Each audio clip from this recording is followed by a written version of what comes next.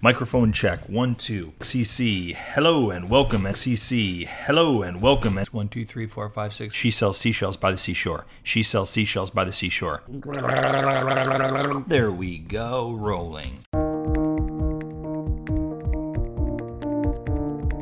I'm so impressed and respectful for people in the documentary world, because they are taking the tools that can be used for so many things and using it to tell important, meaningful stories. And, I hope that for many out there that are struggling with the resources or dealing with creative challenges or technical challenges, that their need and desire to tell the story they realize is a huge resource in and of itself, and to use that towards the completion of your project. Hello and welcome to The Documentary Life, a show that sets out to inspire and inform you on how to best live and lead your own documentary life. I am your host, Chris G. Parkhurst, and this is episode number 71. And it is brought to you by Barong Films, proud creators of documentary film, the Documentary Life podcast, and the Documentary Academy, our industry-changing A to Z documentary filmmaking program that will transform you into the documentary filmmaker that you've always wanted to be. Find out more at thedocumentarylife.com/academy. Over the past decade, documentary films have really come to the forefront of cinema, broadcast television, and really an array of forms of digital distribution. And in the past handful of years alone, the documentary scope, it's really broadened with the long-form documentary, also known as Docuseries. The popularity of series like The Jinx, Making a Murderer, and Chef's Table, they've only solidified the viability of not having to contain your awesome documentary idea into one single 90-minute film. You'll remember a few weeks back, we had a conversation with popular Netflix series Wild Wild Country directors McLean and Chapman Way. In the episode, a lot of what we focused on revolved around this idea of turning a documentary film idea into a full-fledged docuseries with the intent of distributing to a known digital platform like a Netflix or a Hulu or an Amazon. Well, in large part due to the popularity of that episode, which, by the way, confirmed two things for us: that Wild Wild Country was going to be a massive success, and two, that doc lifers, you guys wanted to know more about producing a docuseries.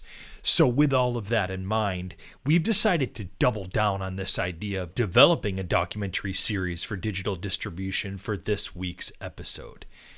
As part of this, I'm excited to bring with you a conversation that I had fairly recently with commercial and documentary producer Gary Kout, who is the producer behind another recent Netflix docuseries, Flint.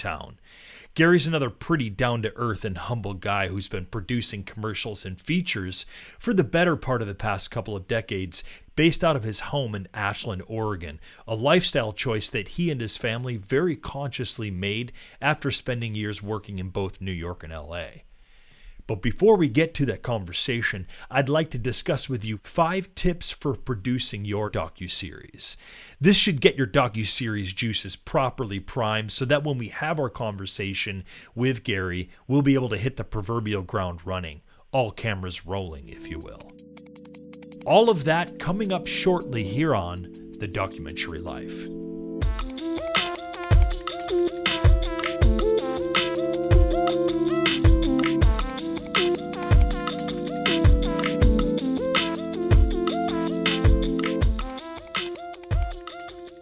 Okay, so let's get started on our doubling down of discussion of producing a long-form documentary series. Here are 5 tips for producing your docuseries. Number 1, a killer pitch. Now, I really kind of dread when people use the word killer when they're describing something, really great or fantastic, or when they want to boast about something. Maybe it's me, but I can be a little snobbish about language, and my musical tastes for that matter. But for whatever reason, when people say killer, it makes me want to pursue a quick exit from discussion with this person. But somehow, I'm finding usage of the word killer as an adjective very appropriate here, because the idea here is to build out a pitch that is so so darn good that you'll slay the dragons of distribution with your amazing idea for a docuseries. Yes, and I did say slay the dragons of distribution. That's pretty good. When you go into a meeting with a Netflix or a Hulu or Amazon acquisitions person or executive or whatever, you have to be able to convey to them that your idea is worthy of their consideration for funding of production or post-production. And you usually have a very limited amount of time to present to these people. So plan on building out a tight 10-minute presentation and then be ready for perhaps a lengthier discussion if you should be so fortunate to be given more time for consideration. And part of this killer pitch is number 2 of these tips, which is you've got to have the sizzle reel, Doc Lifers. You've got to have a sizzle reel. The sizzle reel gives visual representation of what you'll be conveying in your pitch. And it's kind of like the adage of actions speak louder than words, right? You can sit there and tell an executive how amazing your docuseries idea is and why they should be the platform to jump on it while they can. But nothing is going to be more effective in this way than your sizzle. Your sizzle reel should consist of some of your finest moments from any filming that you've already done on the project. It should also consist of tidbits of story and thematic elements. What it should not do is tell a perfect story. We're not looking for a polished 10-minute documentary short. Save that for producing your documentary short and for the documentary film festivals. I've made this mistake before when I'm putting together my video teaser or a work in progress when I'm applying for things like documentary grants. The problem is that it doesn't leave any room for imagination on the viewer's part. They see the full circle, sort of completed, which even if just subconsciously, it doesn't allow for them to see even greater potential for how they might help your docuseries idea become, the next big thing on, say, Netflix. While a potential funder or investor wants to feel that you have a great idea and that you have the ability to pull the series off, they also want to know that they will be able to have some financial and editorial input and that it's going to help your series reach that potential. Number 3, don't make reality TV. While one can certainly see crossover between the genres of reality TV and a docuseries, it doesn't take much to see and feel the difference between the two types of filmmaking. Nowadays, one sets up a premise, often with commercial interests in mind, and hires the talent who will most interestingly, i.e. commercially, tell the story of the premise. Through the course of the telling of this story, many, many decisions are made by television producers, either on the fly or based upon production meeting notes, on things like story ideas, character arcs, locations, things like that, etc., etc. It by nature tends to emulate life a bit more, at times even becoming almost a caricature of life. Whereas this other idea has a premise, a few more major players, but with a much more documentary sensibility or approach to it. That is to say that while the characters certainly have story arcs, discussions and decisions are certainly made by the people making the series, the actual production of the series and what is being portrayed is a bit more true to life. Look, even if you've never worked in reality TV or seen any sort of behind the scenes, it doesn't take much for the layperson to note the subtle, and certainly not so subtle, differences between reality TV and a docuseries. If it seems that I'm saying this with judgment, that is not my intent, and I apologize for this. Thankfully, later on, Gary Kout will be able to talk more fluently and certainly more diplomatically about the differences that I'm speaking of here between reality TV and long-form documentary. Number 4 on our tips for producing a docuseries is secure the rights to the story. The last thing that you want to do is spend a bunch of time researching your topic, filming interviews, maybe even editing a sizzle reel and meeting with potential investors, only to have your chief subject or subjects at some point tell you that they're no longer interested in having their story told on film. That they in fact have had a change of heart and no longer want to be a part of your film series. Or maybe even worse, tell you that they've decided to instead sell their story rights to, HBO documentary, and thank you very much for your interest and your time. It's kind of a tricky thing securing rights for a documentary, and it's not one that we easily or readily think of as doc filmmakers. We often associate story rights with the feature film industry or buying the rights to a novel for adaptation to the big screen. But it's a thing in documentary as well, and you should understand that. Not unlike making sure that you have personal releases for your subjects, you want to make sure that you've something signed between you and your subject that allows you to tell their story. This protects you from your subjects getting cold feet midway into production, or from other entities swooping in when they catch wind of your project and telling the story themselves. And I had a mixture of both scenarios play out on a doc project that a good friend and I were once doing about a potential Olympic wrestler. Trust me, it was an awful scenario where we'd spent, quite a bit of time filming with the subject in multiple locations around the country, only to have him not grant us rights to his story. He effectively completely handcuffed us when he decided that he should be making some money off of his story, even though we were very early on very clear with our intentions and upfront, and he could clearly see that we were paying for the production out of our own pockets, driving to and from Idaho, flying to Oklahoma City for tournaments, sometimes doing the one-man crew thing. He even not so subtly began mentioning that HBO Sports was inquiring about his story. We eventually had to give him a deadline on which he could sign or not sign the release. He missed the deadline by about 12 hours. And we decided that was too much, that working with him would clearly, that was a sign that it was going to become too difficult or maybe even a liability. And so, unfortunately, this project that we were very into and hopeful for, it never came to fruition. And for the record, nor did any HBO Sports deal happen or a documentary about this person ever get made.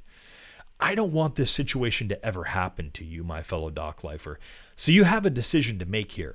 Yes, most of us recognize that giving monies to a documentary story is a matter of documentary filmmaking ethics.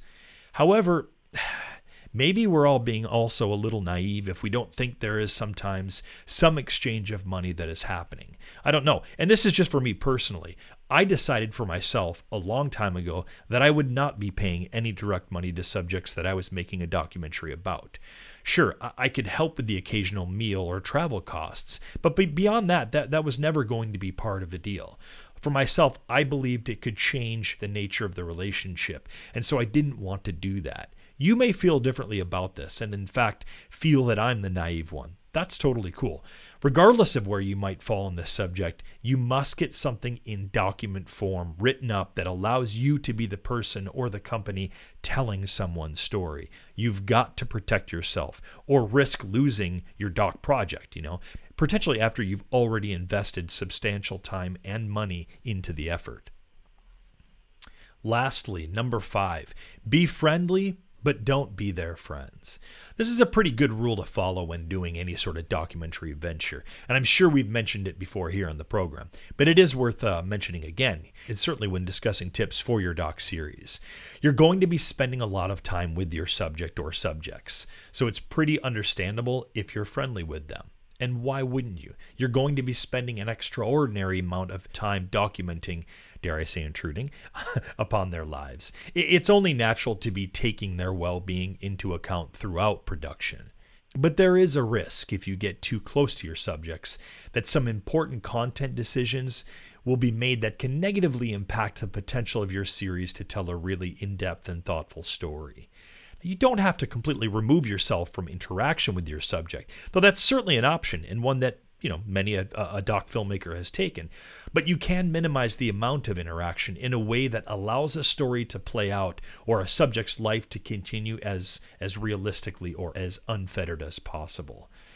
And not to disparage reality TV again, I will point out that the opposite of this approach is often how reality TV is conducted nowadays, where producers and camera ops are often very engaged with shaping actions of their subjects. Now, reality TV wasn't necessarily always like this. We had on doc filmmaker and good friend of the show, Brian Kimmel, on the program last summer, and he was talking about how, as a doc filmmaker, he loved working reality TV in the early days, that it allowed him, some interesting, deeper character and story development, which was a nice option to sort of the normal, regular sort of commercial TV.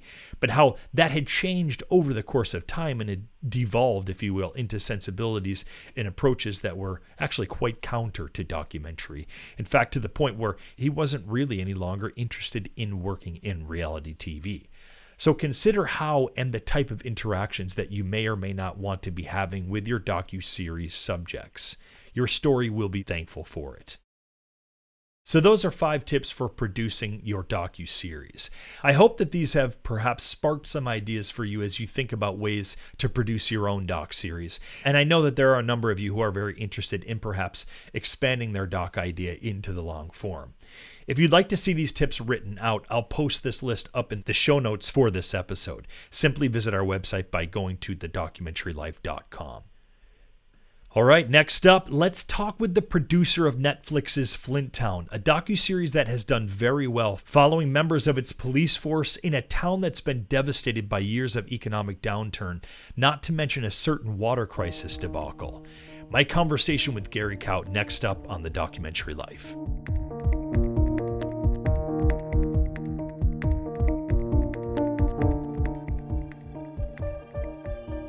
Over the last few years, as we've met and connected with more and more doc lifers, we've been asked what the most comprehensive doc filmmaking course out there is. The truth is, we didn't believe there was one.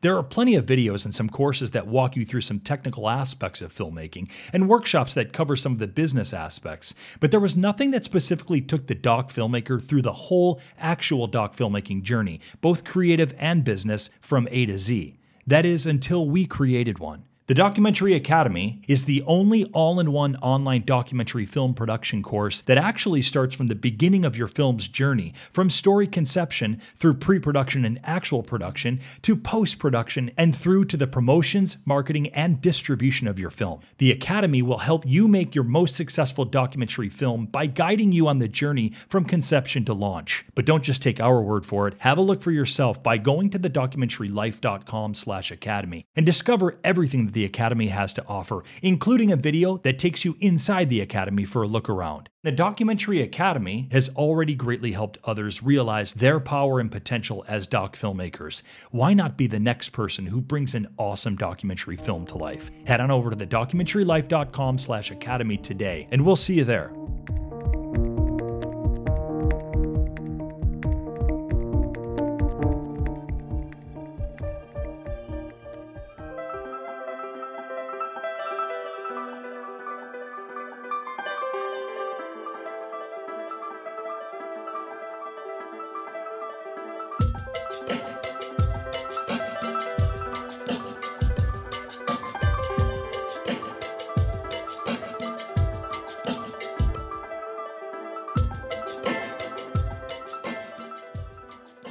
I'd like to welcome on the program producer Gary Kout.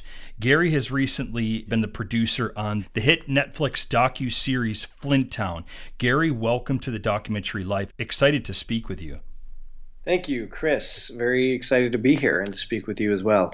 So let's hear a little bit about your journey, Gary, because you didn't start out in documentaries certainly at all. Your world was a very commercial one, was it not? It was. And of course, that wasn't where I originally intended to go. I sort of fell into that very early on in my career. And I would say the opposite now in my career, many years later, I have now fallen into documentaries.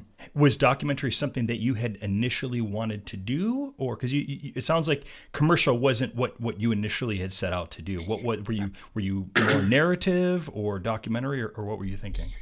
Well, I grew up in Atlanta, Georgia, and it's where I started making short films as a student. I actually made my first film in 6th grade, and it was really just a study in screen direction. It wasn't even the entire class that was doing it. I think the teacher asked if somebody wanted to take this camera they had, and so it was a little study of right to left, left to right, two characters coming together, and starring my brother and a friend, and then through high school, 8th grade, 9th grade, 11th grade, 12th grade, I continued to do more video projects, including some summer programs. But growing up in Atlanta, Georgia, all I really realized of the industry, because it was way before what's going on there now, was huge, absolutely huge.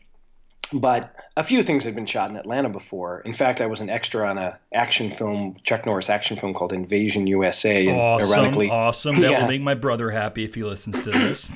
Yeah, I was an extra in the mall scenes, and then they blew up the mall. And then, ironically, years later, I line produced a film with the same DP. No way. I asked him if he remembered me, but anyway, so And he lied and said, "Of course he did." of course, all I knew was movies, television shows. Yeah. In terms of like a career in film, of course, I watched television, so I saw television commercials left and right, but I never really thought of it as a part of the industry, much less a career. Right. So documentaries, I'd seen some documentaries for sure. Certainly watched a lot of nature shows and things like that that were on television. Those I think fit into the nonfiction world more, I'd say, than the term documentary is. Right. I think we think of it in this context, but not narrative. Anyway, so off I go to film school. I leave film school. I go to New York City. I'm working on a low-budget independent film as a production assistant. Yep. And it was great. I loved it. I mean, independent film was what I was more interested in than big-budget Hollywood films. Yes. I liked watching, and I still enjoy watching big-budget Hollywood films. But I also love watching small independent films and foreign films. And in terms of making movies, I just felt like I'd probably enjoy making the indies more than big Hollywood films. I went to film school in LA, but then I left and I went to New York because New York was the center of independent film. Absolutely. So here I am working on this low budget independent film, freezing my tuchus off in the winter in New York, doing fire watch, while the crew went for lunch, and grabbing a sound blanket and trying to stay warm, and working in a tenement building in the Lower East Side. And again, very low budget, one motor home for the entire crew and cast, and one production cube to shove everything in, doing lockup. And I loved it. Yeah, anyway, the producer of that film, who I met working on it, turns out was a commercial production coordinator or production manager. And she said to me and another friend of mine who we've stayed good friends ever since, she said, "You guys are awesome. Normally I do commercials. I'd love to have you work on those. If you're interested, you'll make twice as much." So I went from $50 a day, $50 a day to $100 a day. Yep. Working in commercials. And I thought to myself, commercials? Interesting. All right, well, let's give that a try. Yeah. So here it is, over 25 years later, and after PAing, then coordinating, then production managing, then line producing, I have worked on easily over 300, 400 big national level broadcast commercials. And of course, in the most recent years, it's been a lot of corporate and web-based stuff as well, but still along that same kind of I put it in the commercial industry side of the film industry. I can't say with positivity, Gary, but it may have been on one of the jobs that you were producing. That was one of my first ever PA jobs. I think it was. I was trying to remember which one was that. Man. I think it was one of the many car commercials that were being shot during the summer in Portland, in and out of Portland. I don't know if it would have been that. Actually, I've done a bunch of car spots, but not actually in Portland. Oh, okay. Then maybe it wasn't. Wasn't. But it was definitely something. Yes. And then I know we kept in touch, and I remember seeing your documentary as it was getting done that you were working on. And I have always just had a profound respect for those of us in the industry, and probably less so me, more people like you, who are, they have their gig, they have their job that pays them money and pays the bills and earns them a living. And on the side, they're doing a passion project or a spec project or developing something, which may have a commercial side to it, and, it may hopefully be a moneymaker, or it just may be a calling, or, some inner need to tell a story. And to be honest, that wasn't me. Right. I love independent films. I love documentaries. But I was staying busy in commercials, and those were fun and short. The commitment level is a little lower. Yeah. I was more of a cog in the wheel, although as I worked my way up the ladder, I had more control over that wheel. and then being able to finally kind of work with the director and the director of photography and the production designer and wardrobe and the people who are making the creative decisions, Right. and really say, okay, you know what, I am a filmmaker. I've probably been making films longer than most of these people. Absolutely. And many people come to this later in life, even if later is only in or after college. But I've been there way longer, so I did definitely consider myself a filmmaker. Yeah. I just needed to find both my niche and what I'm good at, and I think that's super important, for anyone in this industry, is be honest, steer towards that which you actually are good at. And then finally, I can start to bring my creativity into it, but in the appropriate way, as a producer to help. And I always say is, I'm not the person who comes up with the dreams. I'm just the person who makes the dreams real. That's totally, absolutely. And God love you. We need you, man. We need you. Now, Gary, how did documentary start to be for you? So one of the people I met along my journey working in commercials was a woman in San Francisco, and she was my production manager. And her husband was developing his career in film as a director, and he was repped by a production company in Los Angeles, and they had a project that they felt was pretty ambitious for them at the time. And this was in 2011. And it was a commercial for Chevy where we pushed a car out of a plane and parachuted it to the ground. It was a Super Bowl spot for Chevy, and it was super intense. And it was my first job with the directing team, as it turned out, of Dre Cooper and Zach Canapari, by the moniker ZCDC. Great. And, to me, they were, a commercial directing team, and we hit it off, and I ended up we did a Chevy follow-up soon after, and then we started working for Apple. But what I didn't realize is that these guys are also really into documentary. And they had a documentary series called California is a Place, which actually has some kind of notoriety in the documentary world. They've been in many festivals with their short films. So basically, it's a series of short films just about California. Right. Really interesting, beautifully shot, very visual, very atmospheric, and they'd done really well in festivals. And so as I was meeting them, they had kind of already had that established, and it turns out they had started developing their first feature documentary, which became the feature doc T-Rex, and that's currently on Netflix as well. Yes. And they were still shooting it while we were working on some of these commercial and corporate video projects, and I found myself not just getting intrigued by this documentary that they were working on, but finding opportunities to actually help with it. First, it was just helping them juggle their schedule. We're in the middle of an Apple job, and Clarissa Shields, the boxer in the film, is going to be in China qualifying for the Olympics, and Zach is going to go and shoot that. We're in the middle of this other project. So I sort of found myself getting involved on that level. And then there was a sequence we wanted to shoot for the film that was Clarissa boxing in falling snow in slow motion, and they asked me if I would produce that piece for them, more line producer, and did.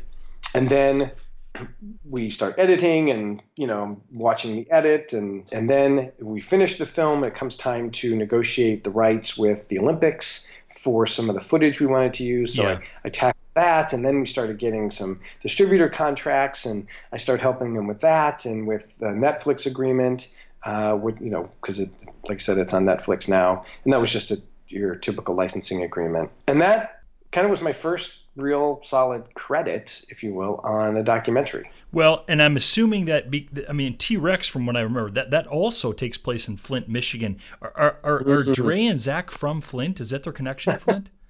No, not at all. Amazing. Their connection to Flint is T-Rex. So they spent a lot of time in Flint, and they really developed an affinity for the town, a love for the town and its people. And so a couple years later, we continued to do commercial work and corporate work with with me and Zach and Dre. And then things started happening around the country regarding policing.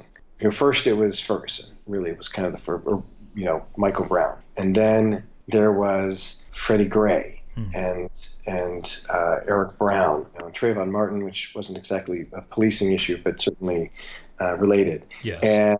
And all of these things were just popping up all over the country, and there was a lot going on around that. And around that time, it had been a few years since T-Rex, and since then we've just kind of been buried in the commercial world with a few short docs sprinkled in here and there. And they thought, hey, why don't we do something that kind of addresses this issue of policing?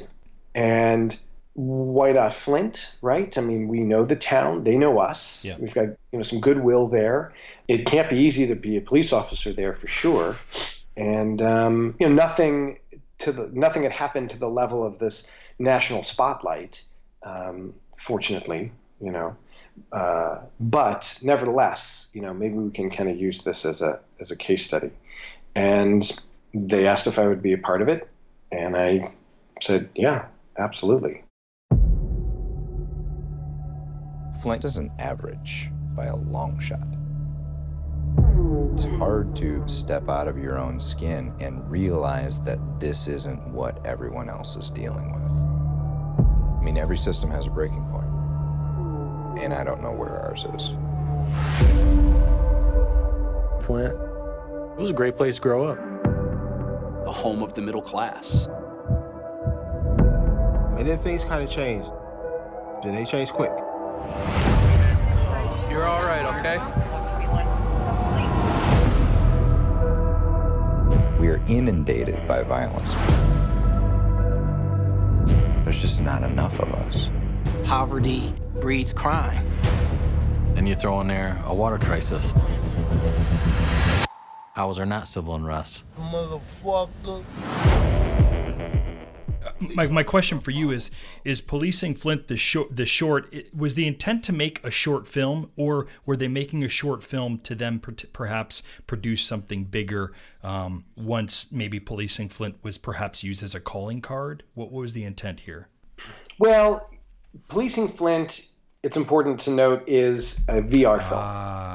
Yeah, it is entirely in VR 360. It was produced for the New York Times. Zach and Dre have done a bit of work for them, their robot series, for example. And so we approached them and said, hey, we're in Flint. We're kind of learning some very interesting things about the police and the community. And of course, now the water crisis is happening. We're really, we've seen you've been producing some films in VR or providing a platform for VR. They have their own app. NYT VR is an app for the smartphones. Could we do something for you? And they said, yeah, sure. Sounds good.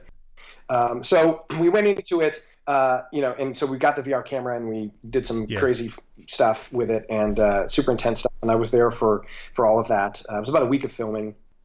But at the same time, we also had a lot of assets that were 2D that we were capturing, again, not fully knowing what it was going to end up being or turn out to be. So we incorporated some of the 2D into the 3D concept, which was actually really, really cool. We were working with a great technologist out of NYU. And but anyway, Policing Flint ended up kind of being that proof of concept for us, at least, that we think we really had something with this content. And so we cut what we had from our 2D shooting, which had been continuing, and it was now spring of 2016, into a teaser, and cut it into a teaser. Dre Cooper, one of the editors, who's one of the directors, who's a great editor, cut a teaser, and we said, all right, what do we do next? What should we do? We've been funding this really out of our own pockets at this point, with airfares and hotels and hard drives and things like that. And if we're going to make this thing bigger, maybe it's going to be a feature film, maybe it's going to be a series. We weren't sure, but you knew you had something that was bigger, that you knew you had something that you wanted to continue with. It sounds like here. Yeah, after a couple months of shooting and doing Policing Flint, we felt we've really got something here. There's something. we need more filming certainly to get at it. We need to focus in. We need more resources. Where do we find them? And that question led us to, well, I guess it depends on what we want to do with this. If we want it to be a feature film, we need private investors. Maybe we can get some institutional money, write some grants. Maybe ITVS had supported T-Rex, maybe ITVS, PBS, or maybe we want to go bigger and make this more of maybe a series and approach some of the streamers who, of course, had been doing original content. But we knew some people, and we knew some people who knew some people. But the reality is, we're independent filmmakers doing this on our own, and it's kind of hard to knock on those doors when that's you. We kind of needed an intermediary. We needed a partner. So Anonymous Content, who is a big powerhouse production company in Los Angeles, the owner, executive producer Steve Golan has incredible filmography, several Academy Awards and Emmys, and they were launching a more specific unscripted division. And we had met the producer of that new unscripted division, and he thought what we had was certainly strong. And we said, where should we take this? We all agreed, let's start with Netflix. So we went to Netflix, and they said, yeah, we think this is interesting too. Then became a pretty long process of negotiations, contracts, budgets. Anonymous was very helpful with that, brought a line producer on who took our preliminary budgets and really fleshed them out, and came from the television network world, so he knew a bit more about how this process works than we did. And again, I've done hundreds and hundreds and hundreds of productions, but never a episodic documentary series. It's always something new. As long as I've been doing this, there's always going to be something new. Anyway, so that took a little while. In the meantime, we're still filming because at this point we kind of had a concept of this is going to be a year in the life of, if you will. We started filming at the end of 2015. We get to kind of see this going until the end of 2016. There's a seasonal arc to it. And now it's summer and it's warm and hot and muggy. It's really hot and muggy in Flint. And look, criminals don't like the cold either. Cold and snow can deter crime. But now, it's late out. It's light out late, so crime's going to heat up. So we gotta film this. Plus, there was so much happening in Flint with the water crisis, the new police chief. I don't want to give away any spoilers. But there was a lot happening. There was political stuff happening. There was the political election, the 2016 national election was happening. It was just, a shit show, Can I say that? And it's just like perfect for you guys. Yeah, it was incredible. But at the same time, we're still funding this out of our own pockets. So trying to get other work to make money, and then we could spend a little bit of it, on this and go to Flint and stay for a week and maybe bring another. Entirely unsupported. It was the director with a camera, some batteries, some cards, and some lenses, and a shoulder bag, and a couple lobs that were wireless that would go straight into the camera. Canon C300s, awesome, incredible, beautiful camera. So while we're waiting for everything to get finished up with Netflix so that we could get the funds, we had to continue this way. At times it was frustrating because we knew that things were happening that were missing. We knew that we needed more boots on the ground. And then finally it happened. And the money came in, and it was like a horse race with the gates opening, and it is full speed ahead. We rented out like the bottom floor of the hotel we'd been staying at, so we could have a permanent interview set up in one of the conference rooms. The other one was a meeting room. We had a room next to that for our production office. We had crew rooms throughout the hotel. Now, we didn't get huge. It didn't get like, feature film, television show huge by any means. We brought on, we tried to have a shooting contingent of 4 to 6 people now at all times. Sometimes director had to leave or wanted to leave or take a break. Sometimes one of the camera people we brought in had something they had to go do. So we just had a bit of a rotation, but we had a go-to pool of people that we would keep flying in. And So we could always, like I said, always from middle of September to the end of December to just before Christmas, have a constant good-sized presence. We had our drone guy coming in and out to get drone stuff, and then we had media manager and PA and some grips and electrics when we did a few setups that, like our interview setup, and we did a sequence with some a police quartet that we wanted to kind of shoot a little bit more stylized, but so I would say it still stayed that very intimate run and gun. We bought bulletproof vests for all the shooters and directors, which we hadn't had. And I came in, as a producer, one of my jobs is protecting liability. And I was like, found a local company that sold bulletproof vests and drove down there and picked them up. And we put pink tape, said media on it.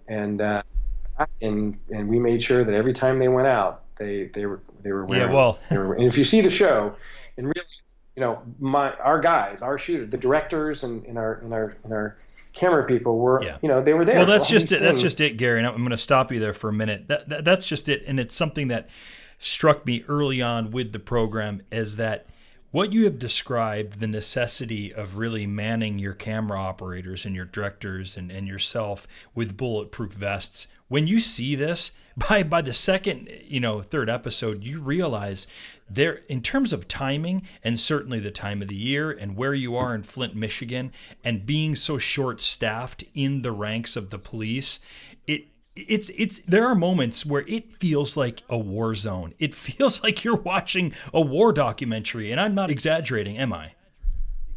No, I mean, I think the style of the show and the editorial, definitely heightens that sense. Yeah, I mean, it isn't, of course, let's not take away from real war zones, but it's a constant state of heightened activity that Flint is one of the more violent places in America. It has very high crime stats, and when you are out there to either document it or stop it, to try to deal with it, and you got to have what you need. We had police scanners, we had people who, if the directors and the camera people were out shooting, we had somebody who was always on call just in case anything happened and we needed it. Of course, we talked to our insurance company and we talked to our lawyers and made sure that there were things set up in case. Yeah.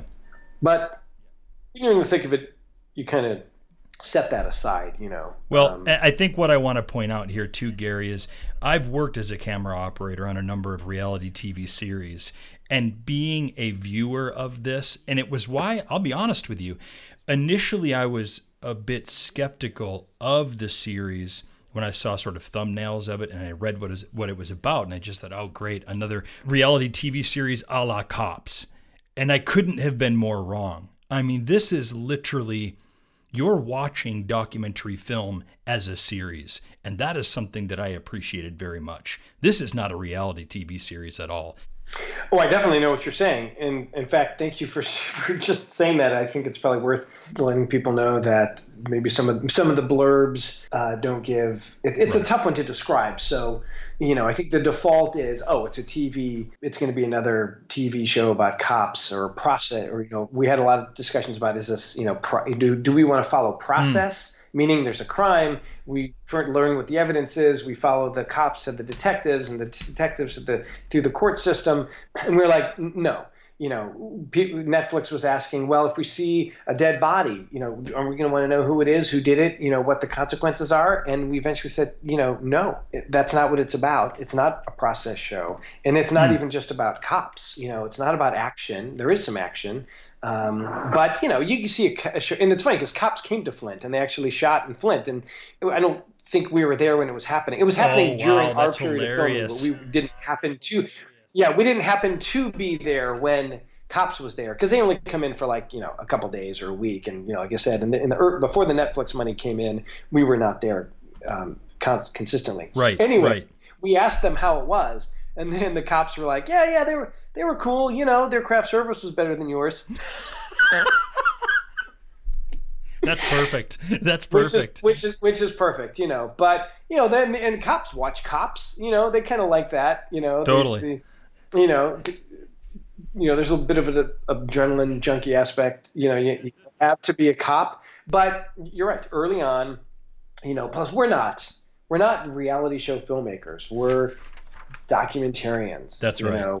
We want to be serious and explore issues and present those for discussion. We're also not polemic filmmakers. We didn't go in. Of course, we have our own personal opinions. Yeah. But we didn't go in and wanted to verify, if you will, which I think too many do, our personal opinions. Or in the case of a really honest filmmaker, go in to verify and then be honest about the fact that their preconceived notions shattered. Sometimes that happens. But we just said, look, let's just sort of keep that out of it. It's hard to stay objective as a documentarian.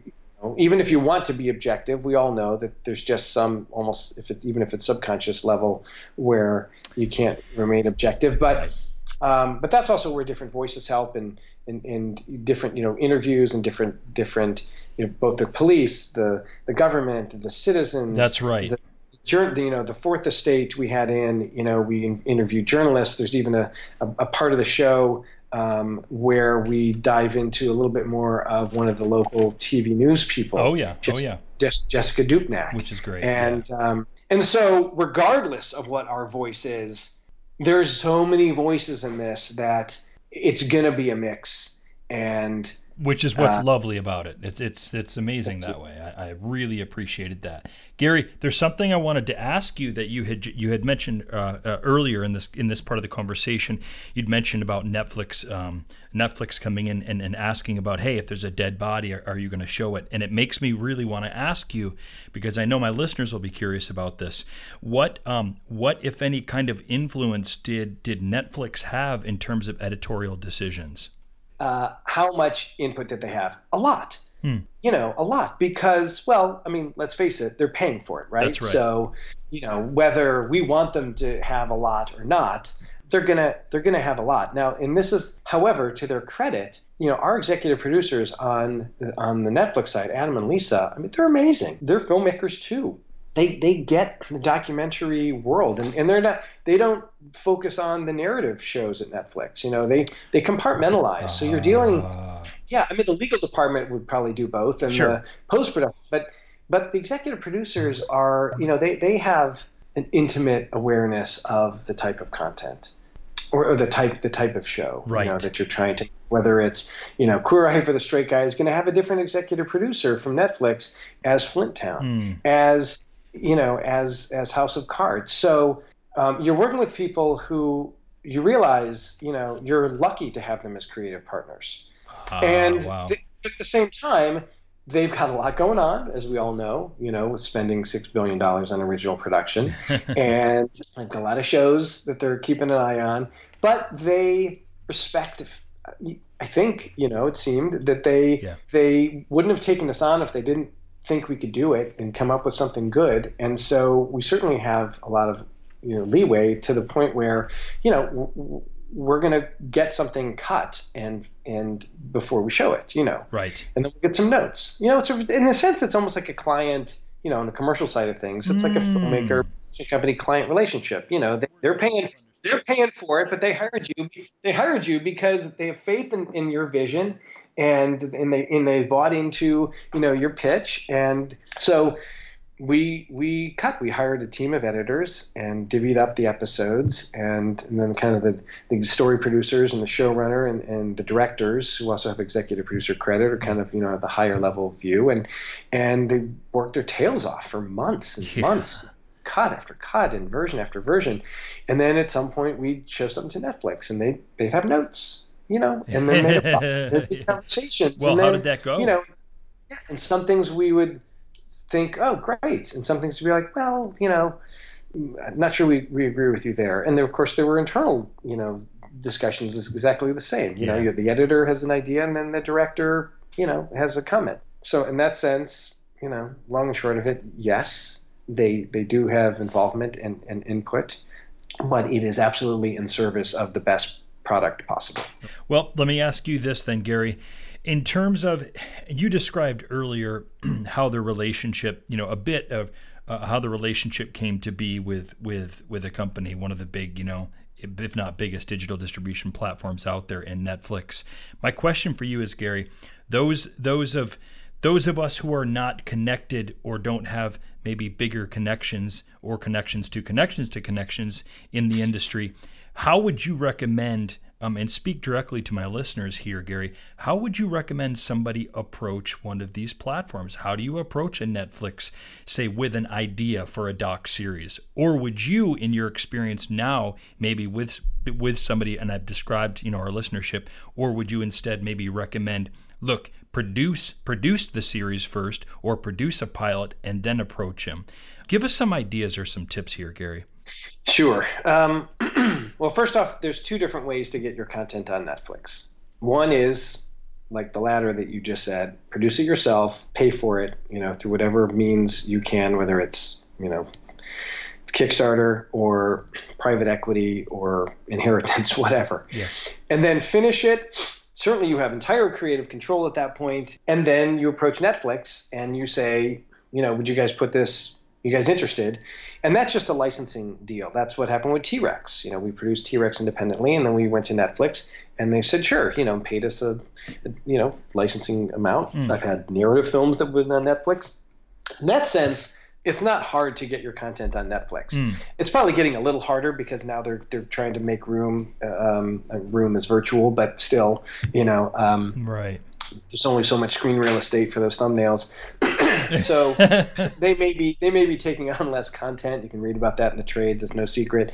But if you want to go the other route and you want it to be Netflix original or Amazon original, yes, or an HBO project or whatever it is, to be honest, it's hard. And, we're fortunate. You can't just call them up. If you don't have either a way in, a connection, a partner that already has blazed that trail and built that bridge. Yeah.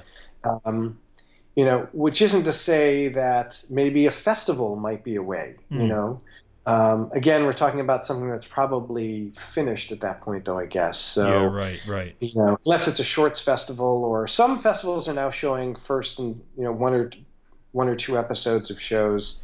We were hoping to do some of that as well, but when Netflix set our release date as March 2nd, it just sort of took all of those opportunities, off the table, which is fine. It's not like we needed the festival release, for a pickup or, to get, or to build an audience. There's no validation there needed. Right. Yeah. It's already going to be on Netflix. So my recommendation is decide early what you want it to be and maybe where you want it to go. And if you want to try to get it on one of the streaming digital distribution channels that pays for things. I mean, certainly there's plenty of digital distribution out there that doesn't pay for things. Vimeo, has originals and things like this, but I don't think that they particularly... and that's not at all what we're talking about here anyhow. No. Right. Right. The Holy Grail, whatnot. Yeah. And like I said, we're lucky, now that we're in, maybe it'll make the next one easier, but don't know, of course. So I would recommend, if that's where you want to go, work every connection you have. For us, and from my personal experience, also trying to get a few TV ideas over the years, picked up, maybe a travel show idea or a cooking show idea. I mean, I've been involved in a couple of those things over the years. Maybe there's the markets, the TV markets, like there's film markets, like AFM, there's TV markets. You can go and you have your poster and your one sheet and your business plan and your synopsis, your book essentially. And, you maybe get some interest there. I'm not sure Netflix shops those so much as it's more probably local TV stations and maybe networks, But again, it's the same model, I mean, a network picks things up from independents all the time, but the most important thing is if you don't have yourself a track record, a previously produced show, or someone on your team doesn't, it doesn't matter how successful you might be in another part of the industry. Like, I think, we're relatively successful in the commercial industry, our names are out there. Agencies know who we are, and we've got a good body of work in that realm, but it doesn't mean it that much to them. So, and we even had a movie on Netflix. We had T-Rex on Netflix. Wow, now, right. Whether or not, who knows? Netflix is the only one who knows. But, we certainly can say, hey, we're the T-Rex people. Like, of course, come on in. Yeah. I've been waiting for you guys. Right. Find so again, if all those connections and some of these other things they threw out there doesn't work, find a well-known, respected, established, successful production entity. Again, easier said than done, probably at least a little easier though, and see if you can get them to partner up with you. Now, Anonymous wasn't going to throw money at it, so, but they were willing to, team up, kind of go to bat for you, right? Then provide, and then if it got picked up and if the money came in, then of course they'll bring some resources to bear and whatnot. But they're willing to, kind of go out on that ledge with us, right? And look, Netflix could have said no, and then we would have probably gone to maybe HBO next, and then maybe Amazon. But we would have kept at it, right? And then we would have tried a network, and we would have tried public television, and then we would have tried. We would have just kept going, and it doesn't mean that our next one, will be on Netflix or somewhere else. I mean, that remains to be seen. It's only been out for 2 weeks. Flint Town's only been out for 2 weeks. Well, Gary, now that you've gotten such a full-on taste of documentary, and certainly in the long-form genre, long-form as a docuseries, what does this do for you in terms of? Do you think you'll stay doing some documentary? Is this or is this a one and done for you, or is documentary a thing for you now? That's a good question. I would certainly. I mean, Flint Town has, it's season 1, hopefully, Right. So, I'm on, for the grace of the people I work with and sense who hire me, on Flint Town. Would I want to do others? Absolutely, I would. I mean, again, I'm a filmmaker, so.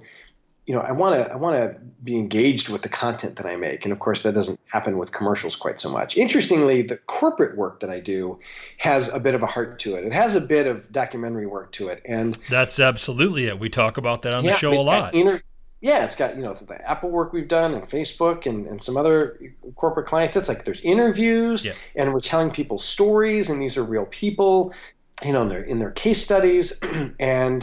And I've been doing this stuff with ZCDC, and it's tremendous. It's kind of, to me, it's the best of both worlds. I get sort of the commercial level production and budgets, but we get to tell interesting, engaging, and even important stories. Yeah, and that's super cool. So I'd have to say I think my happy place would be, still doing the straight commercial work, occasionally get involved in some just amazing and powerful documentary stuff like Flint Town, and then still keeping that combination where we're doing stories that are well funded. I've always felt like, of late anyway, I'm the unexpected documentarian. My whole career has been in commercials and then narrative features, and then out of nowhere it just started shifting, and now here I am, and I'm no authority on the subject, but I hope that it continues. Yeah. Well, I'm glad that we've got you, Zach, and Dre, and Jessica as part of the ranks of documentary filmmakers. It's great. Flint Town is a brilliant show, and I can't recommend it highly enough. And I look forward to further seasons, absolutely, because I need to know what's happening with these characters. And as any good sort of documentary does, it not only broadens the scope of really the way that you think about other people and other cultures. It leaves you wanting for more, and it can and in this case, Flint Town is very applicable to many sort of things that are happening, certainly in our lives here in the U.S. So Yeah, absolutely watch Flint Town. Gary, as we wrap this up, are there any sort of final words that you might have for my listenership, who I described at the outset of the show who they are, well acquainted with video and film, but this might be their first documentary film endeavor. Have you got any words of wisdom you'd like to impart? Wow, the capper. The capper. I mean, again, you can say no. No, I like to be able to come up with one. I mean, it's I just say, I'm so impressed and respectful for people in the documentary world, because they are taking the tools that can be used for so many things and using it to tell important, meaningful stories. And I hope that for many out there that are struggling with the resources to finish their projects or dealing with creative challenges or technical challenges, that their need and desire to tell the story they realize is a huge resource in and of itself, and to use that towards the completion of your project. We've been speaking with the producer of the new hit Netflix documentary series, Flint Town. Gary, what a lovely conversation. I'm so glad that we were able to make this happen, man. Likewise. Thank you so much, Chris.